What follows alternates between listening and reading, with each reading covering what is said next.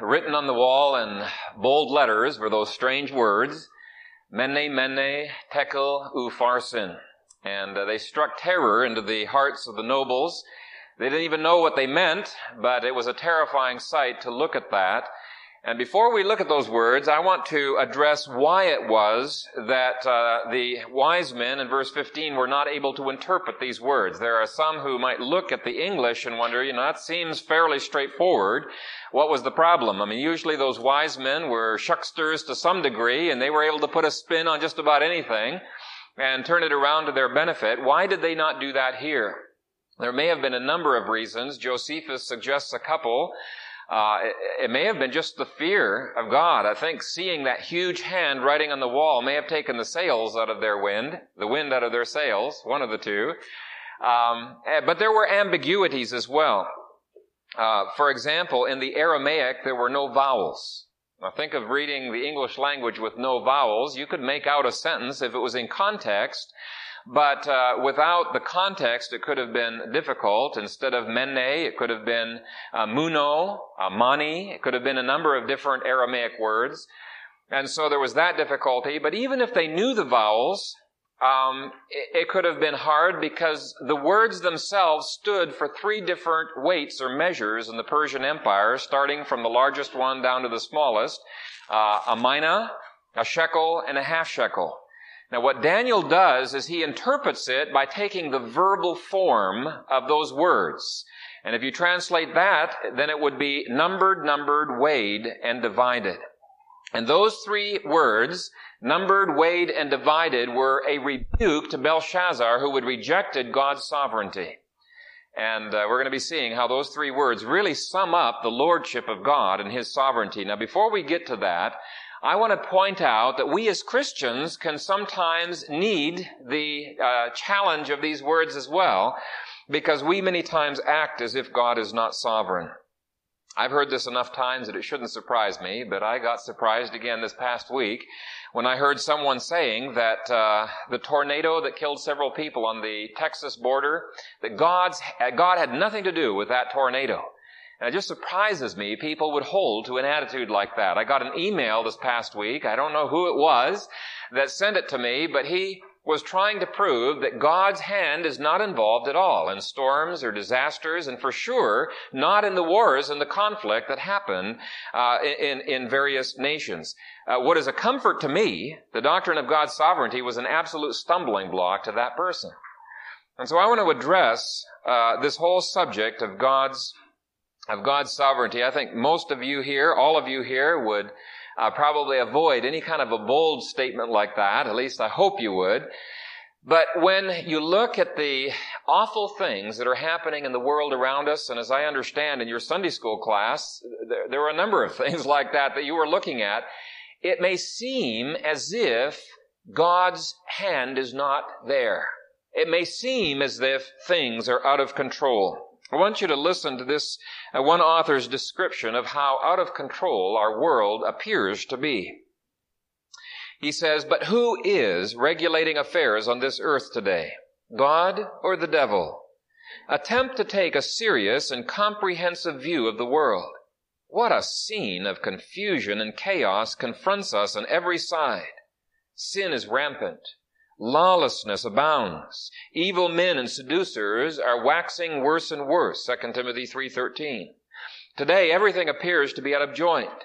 Thrones are creaking and tottering. Ancient dynasties are being overturned. Democracies are revolting. Civilization is a demonstration of failure.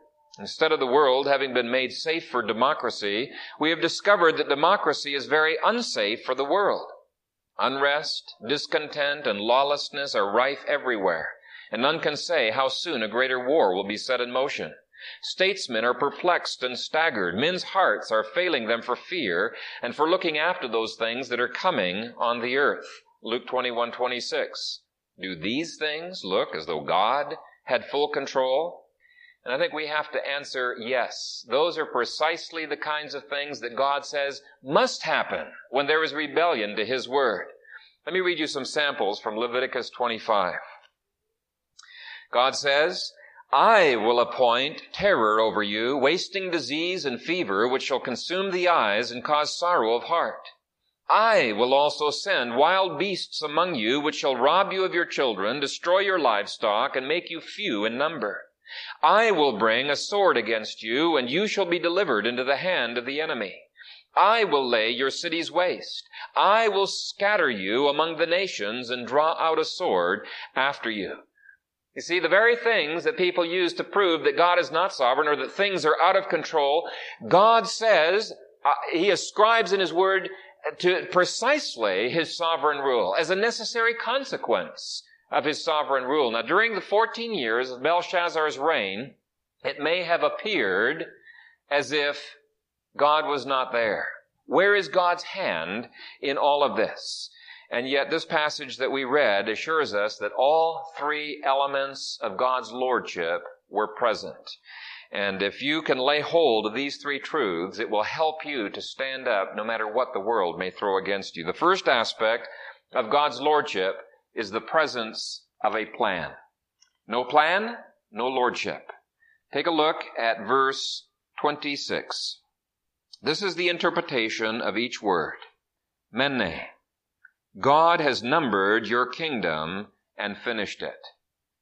His kingdom was not numbered by chance, if chance could even do such a thing. Numbering really takes intelligence. It's not something by chance, but it says God numbered His kingdom. And to be numbering the days of His kingdom implies that He had started that long before Belshazzar got there, because His kingdom started before then. It was really ultimately not Cyrus or Darius. And I should point out there's confusion as to whether Darius and Cyrus are the same person, different names, or whether Darius was somebody that was appointed over Babylon by Cyrus, who was over everything. But it was not Cyrus or Darius who finished the kingdom. Before Cyrus had even come through those gates, God said He had finished the kingdom. The sand had run out on the hourglass. God no longer had a useful purpose for Babylon. And in case you think God didn't have a use and a purpose for Babylon, I want you to turn to the first chapter of Daniel and verses 1 through 2. Just a brief reminder here.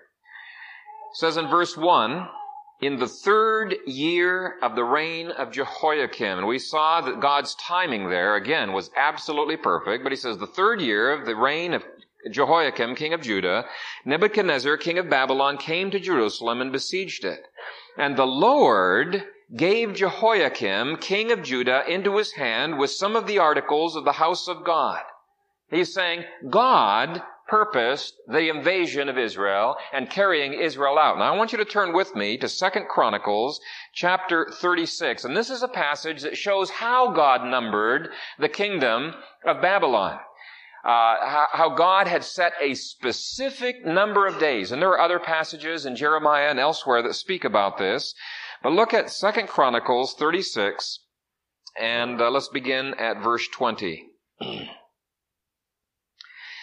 It says, and those who escaped from the sword he carried away to Babylon, where they became servants to him and his sons until the reign of the kingdom of Persia, to fulfill the word of the Lord by the mouth of Jeremiah, until the land had enjoyed her Sabbaths. As long as she lay desolate, she kept Sabbath to fulfill 70 years.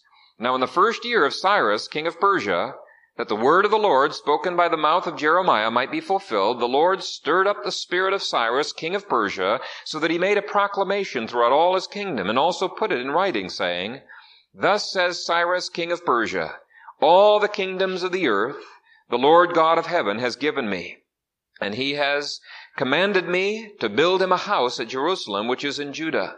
Who is there among you of all his people? May the Lord his God be with him, and let him go up. What incredible words those must have been. That was the first year of Darius and of Cyrus's reign that this happened. And you can see why Daniel had to be in his position. God used Daniel to stir up the heart of Cyrus to do this. And he probably used the book of Isaiah, which specifically, many years before Cyrus was even around, specifically named Cyrus, prophesied everything that was going to happen, how he was going to take over Babylon, and how Cyrus was going to build a temple for Jehovah. And that's, I think, where the command there came from. But you can see here that all of the details of Cyrus's reign were numbered.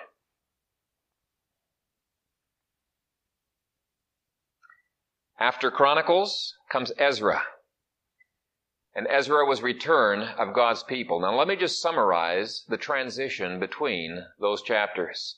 What appeared to be just more trouble, what appeared to be things in chaos, what appeared to be things that didn't make any sense, proved in hindsight to be God's perfect plan being carried out. And during the years, 14 years of Belshazzar, people were being groomed for later purposes. Chapter 10 talks about the spiritual warfare that they were in. People were being put into positions where they could be used, and God was orchestrating good out of the evil that was intended by Satan and Belshazzar. You see, without a plan that includes all of the details, the big ones and the little ones, God would not be Lord. God would not be able to guarantee that all things work together for the good of those who love Him. And I don't want you to think it's just Babylon that was numbered. Later on in the book, Daniel shows that the next kingdom, Persia, was numbered, and Greece was numbered, and Rome was numbered. I want you to turn with me to Acts 17 and verse 26.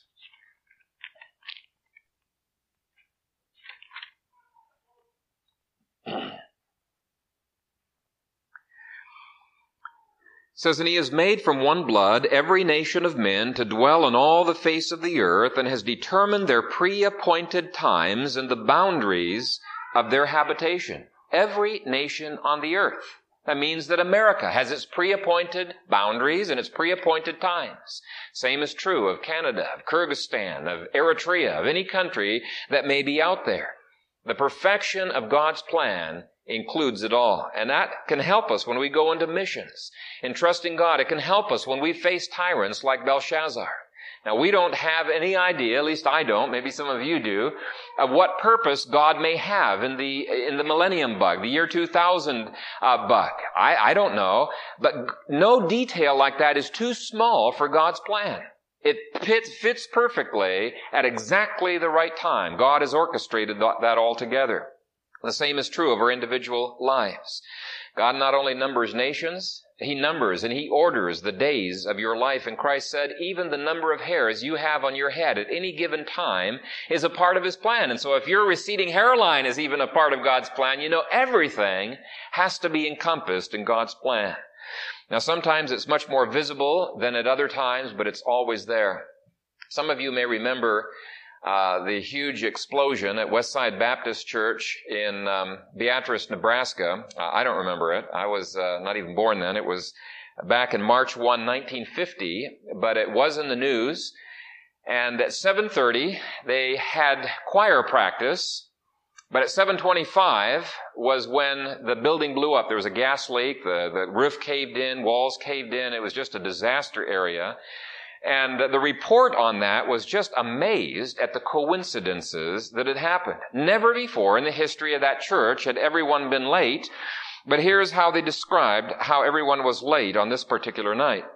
The pastor went home for a quick supper, was ready to return with his wife and daughter when it was discovered the daughter's dress was soiled and needed a change, which in turn must first be ironed.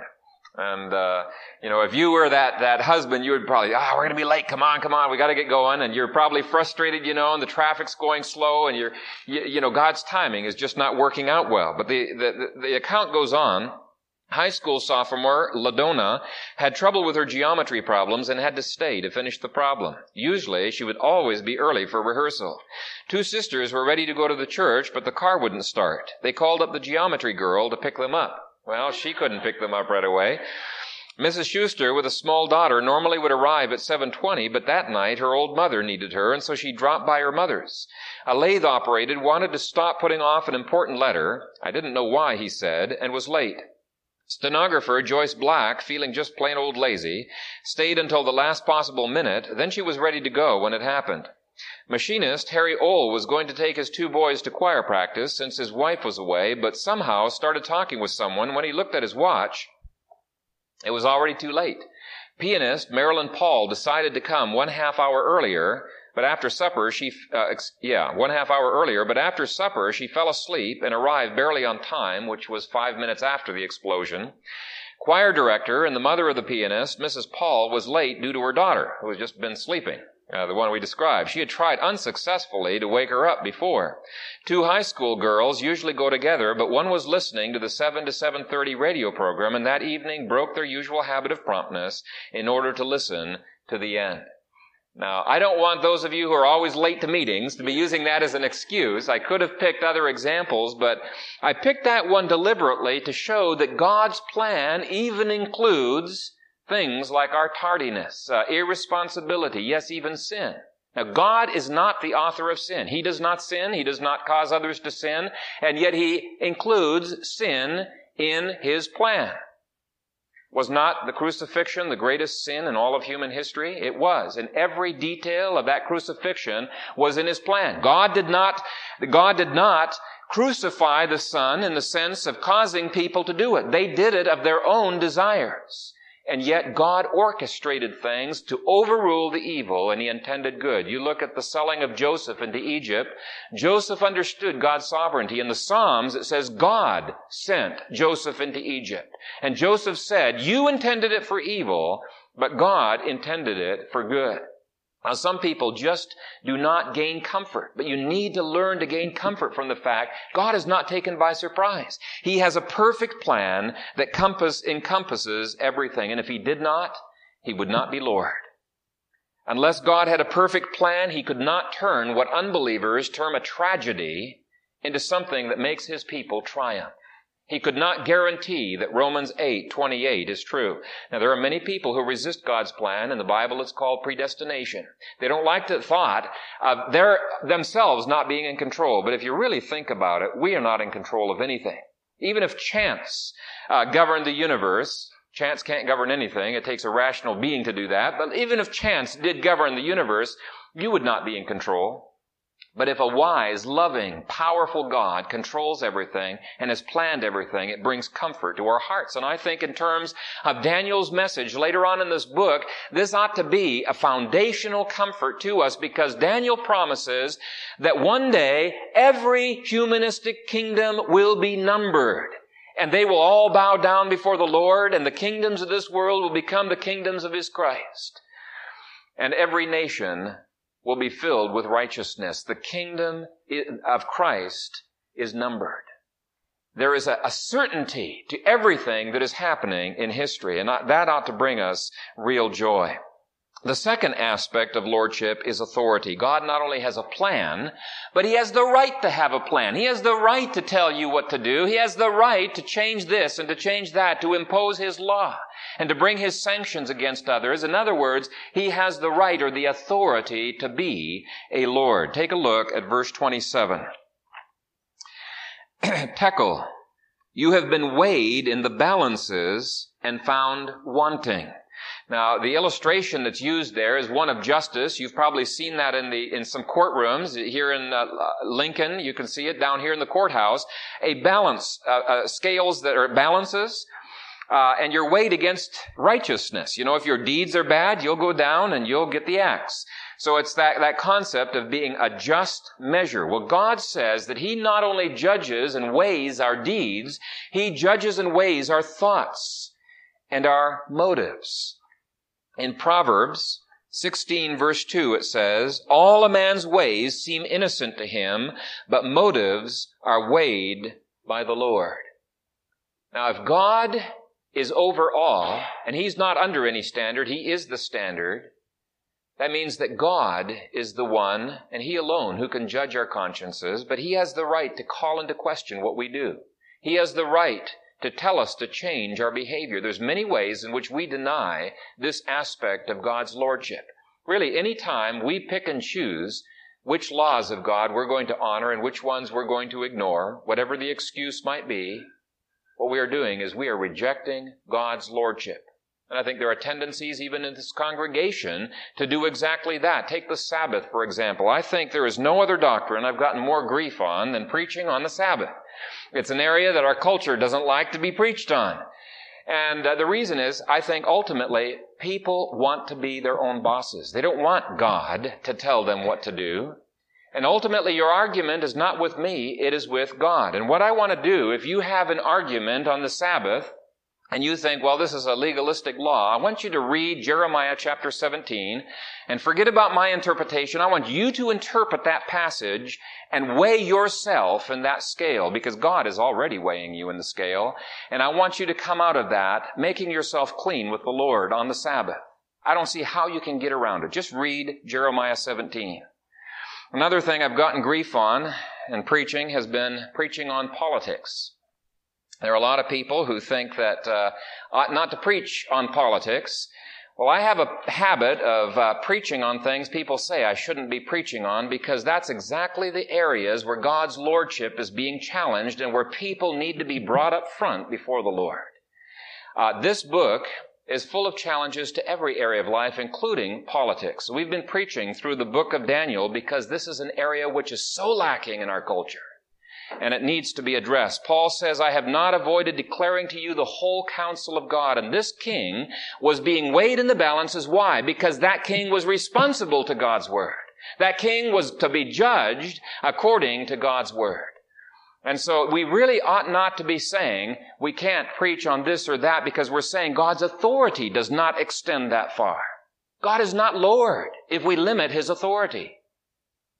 I do want to address the question of why Belshazzar was not judged earlier. This says he was weighed in the balances and found wanting, but the question is, well, what about 2 years before? I mean, he would have been found wanting 7 years before, 14 years before. Why did he wait until this time to bring his judgment? Well, to me, this is a real encouraging doctrine. Sometimes it can be frustrating, but really it ought to be an encouragement. And it is this, that any of God's attributes are consistent with and in balance with all of the rest of God's character. And in this case, His justice, by which this king was all through these years being weighed and was being found to be wanting, was in balance with God's patience. Praise God for His patience in our lives. Praise God for His patience with the nations. In Jeremiah 18, it points out that God gives plenty of opportunities for nations to repent. He says, the instant I speak concerning a nation and concerning a kingdom to pluck up, to pull down, and to destroy it, if that nation against whom I have spoken turns from its evil, I will relent of the disaster that I thought to bring upon it. In other words, we shouldn't be fatalistic. Yes, God has predestination. He has a plan, but we ought not to be approaching it in a fatalistic way. God says our actions are significant. And yes, He's the one who gives repentance. But at the point of repentance, God says there is a relenting from judgment. You look at Nineveh as a classic example. Here was a nation that was weighed in the balances and found wanting, was headed toward judgment, and they repented, and according to Christ in the Gospels, their repentance was a genuine repentance. They were saved. We're going to see the Ninevites of that generation in heaven according to Christ. And so, God's justice was not inconsistent with His mercy and His patience. Why? Because Christ bore the judgment that Nineveh deserved in their place. He bore it in their place. And so justice and mercy were really brought together. But what's true of a nation is just as true of us as individuals. It's not just nations that are weighed in the balances. Scripture says every one of us is. We're going to be weighed, and we have already been weighed, but on Judgment Day, we're going to be facing the consequences for every sinful deed, every sinful thought, every sinful motive. And God's justice does not let anything off the hook. He would cease to be a holy God. He would cease to be a just judge if He just swept our sins under the carpet and says, oh, well, I won't worry about those sins. They're not that bad. There are people who sometimes think that they're not so bad. They don't see themselves in the light of God's holiness. And they say, my good deeds will outweigh my bad deeds. I've given this illustration several times before, the rotten egg illustration, but let me give it to you again. Scripture says, even our good deeds stink. That even our good deeds are as filthy rags. And to think that our good deeds will outweigh our bad deeds is about this silly. It's to say, I'm going to make an omelet for some company, and I've got 10 good eggs and 2 bad eggs that are really slimy and green and putrid. But the good eggs, they'll outweigh the bad ones. We'll just mix them all together and serve it to company. You know that will not be fit for company to eat. And in the same way, our lives are unfit to offer up to God because of the sins that are pervading our being. They're unfit to offer to God, which makes every one of us in a big pickle, in a big fix, except for one fact. God solved the problem of throwing the book at us in the person of Jesus Christ. Scripture says that God the Son came down in human flesh, and He lived a perfect life so that He could credit to us His righteousness. And He took our sins in our place. The Scripture indicates that the sins that we have separate us from God. God would cease to be a holy God if He embraced us to Himself and said, doesn't matter about your sin.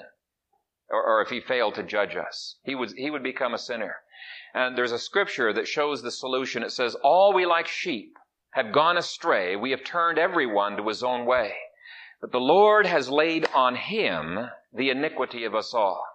Christ became sin for us. He bore every sin that we have committed, and God poured out His wrath upon Christ, and when He did so, He poured it upon us. It was a true substitution.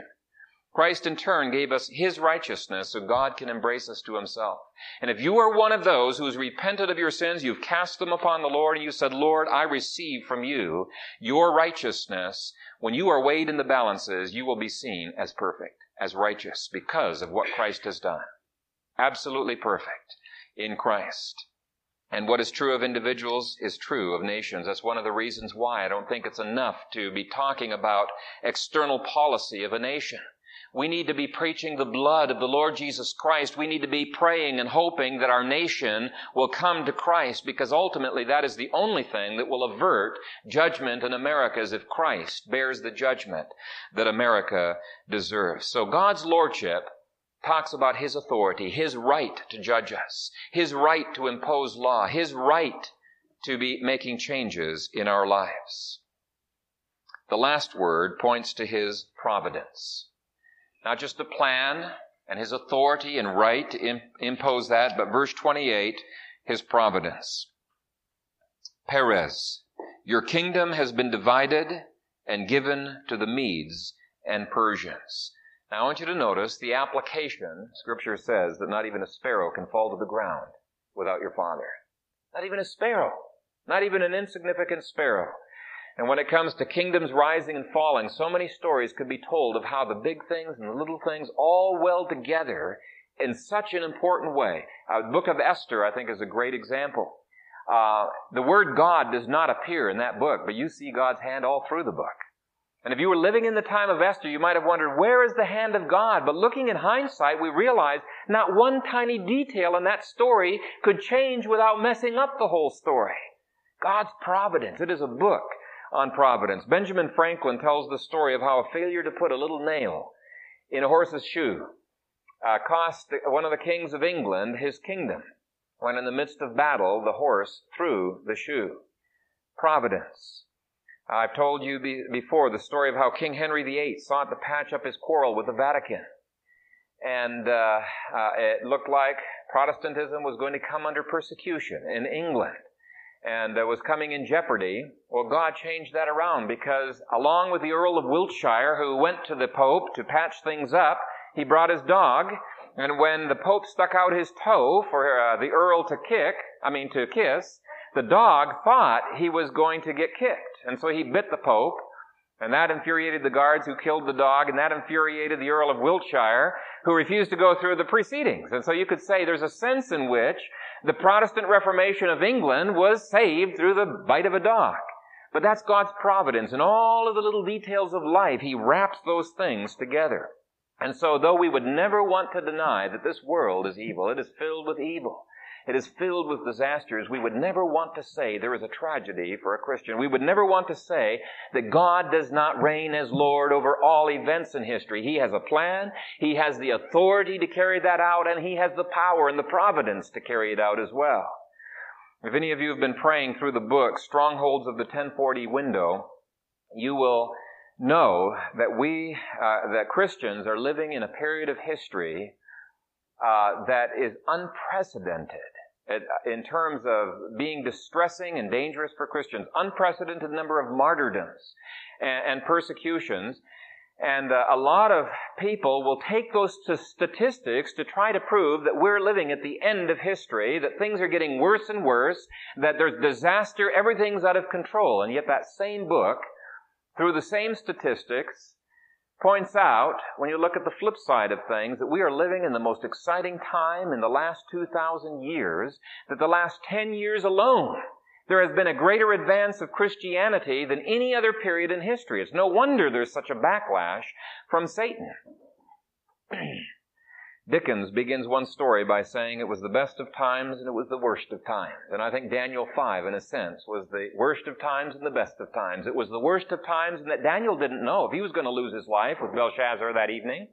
He didn't know what was happening. Everything was in a turmoil. It could have been very easy to become anxious, and yet it was the best of times because those very events ushered in that year the decree of Cyrus that the Israelites could go back to Israel. Didn't want to go back to Egypt.